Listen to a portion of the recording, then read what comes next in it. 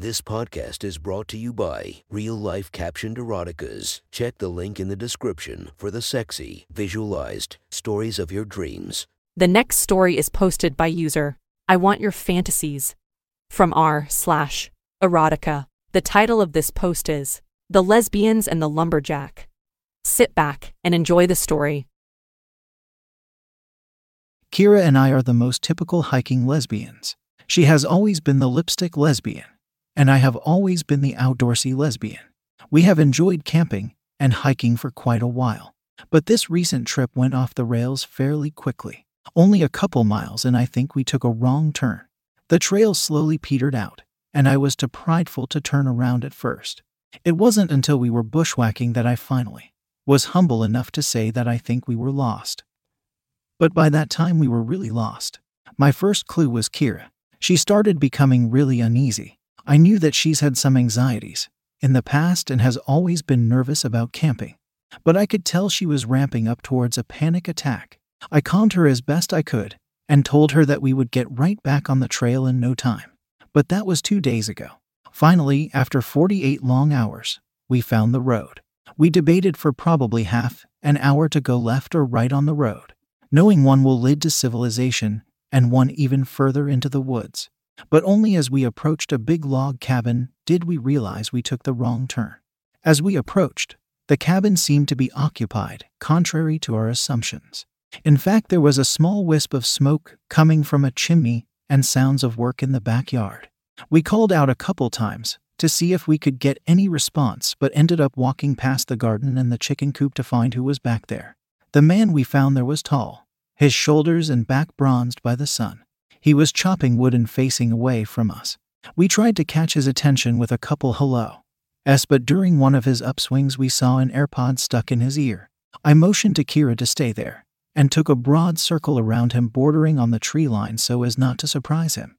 As I circled, I noticed his strong arms and thick back as he swung his axe. Finally, getting around his peripheral, he finally noticed me and jumped. After a brief explanation and many apologies, we were sitting in this man's front room while he prepared us a meal. I think it was finally being somewhere safe that let Kira finally let her guard down. She devolved into a full-fledged panic attack. Our resident lumberjack, Colby, as he told us, was very kind. He mostly stayed away cooking in the kitchen and allowing me to handle it. He did interject to approach and offer the thing that helped him for his anxiety, a joint. Kira and I stepped out to the balcony.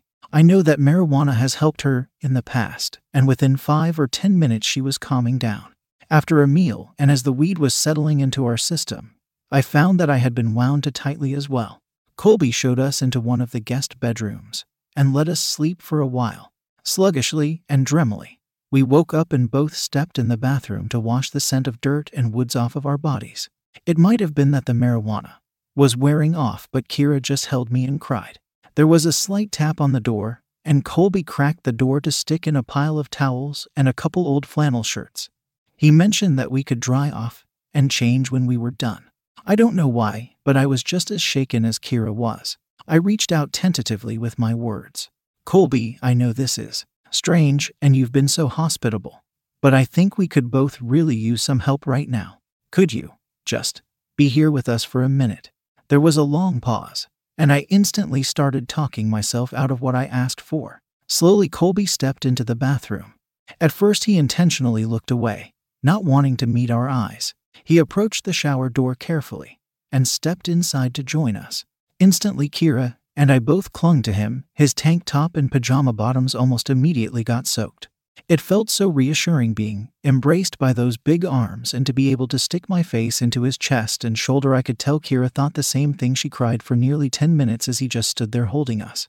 Within a few minutes, I was given a reminder that Colby was not a lesbian. And try as he might, his sweatpants started to betray his feelings.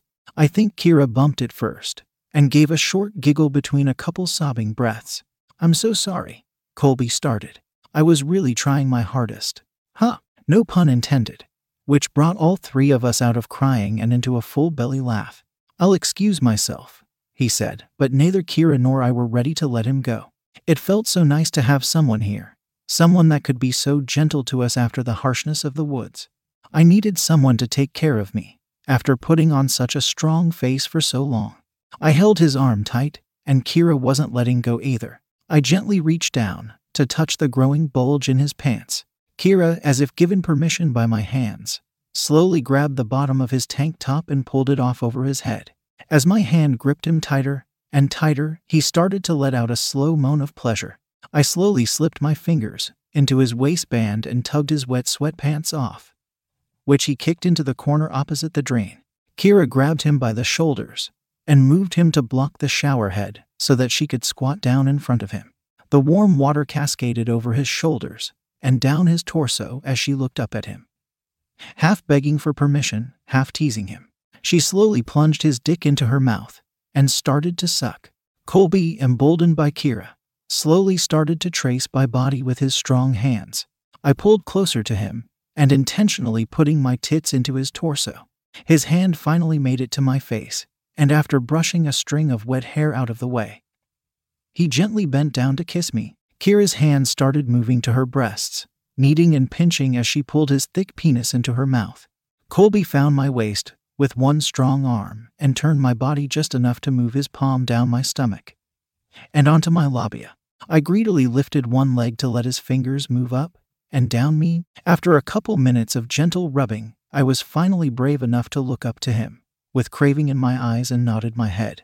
His middle finger slowly slid past my lips and into my aching pussy, sending electricity through my warm, wet body. Kira, hearing my gasp, and maybe being a little jealous, pulled us both out of the shower, me by hand and him by dick.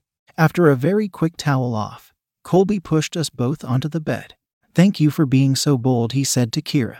"You should be rewarded." And he pulled her hips onto the edge of the bed, picking up her feet. His bearded chin slowly moved to Kira's dripping cunt, which sent Kira's arms shooting out for grip. I gently caressed her breasts as her moans rose from her chest. Colby reached one adept hand over to find me again, with one finger inside me and his thumb circling my clit. The gentle, kind man that had just fixed us a meal slowly faded away. The powerful, rugged lumberjack slowly started to emerge. It was easy to see how someone could so easily tame the wilderness, since before long I was craving a dick. A real dick that I hadn't felt in years. And he did not disappoint. Each strong thrust or pleasure-laden exhale both calmed and excited me. Colby took nearly 2 hours with us that night, bringing us both to multiple orgasms. His strong body and adept hands bringing a touch of soft into the harshness of the woods, and claiming us as his, just as his influence had calmed the very trees. He slept with us that night, Kira and I on each side of him. Exhaustion and pleasure swirled around me as I drifted off to sleep that night. We spent 3 days in that log cabin with Colby, but slowly the outside world pressed on us. Jobs were trying to call, and email, responsibilities came tumbling back into our lives. Kira and I left that place changed, never quite the same. We still talk about our lumberjack, sometimes, mostly as a joke, or when we're both really high. But that log cabin floated out of our lives, like the wisps of smoke rising from a chimney.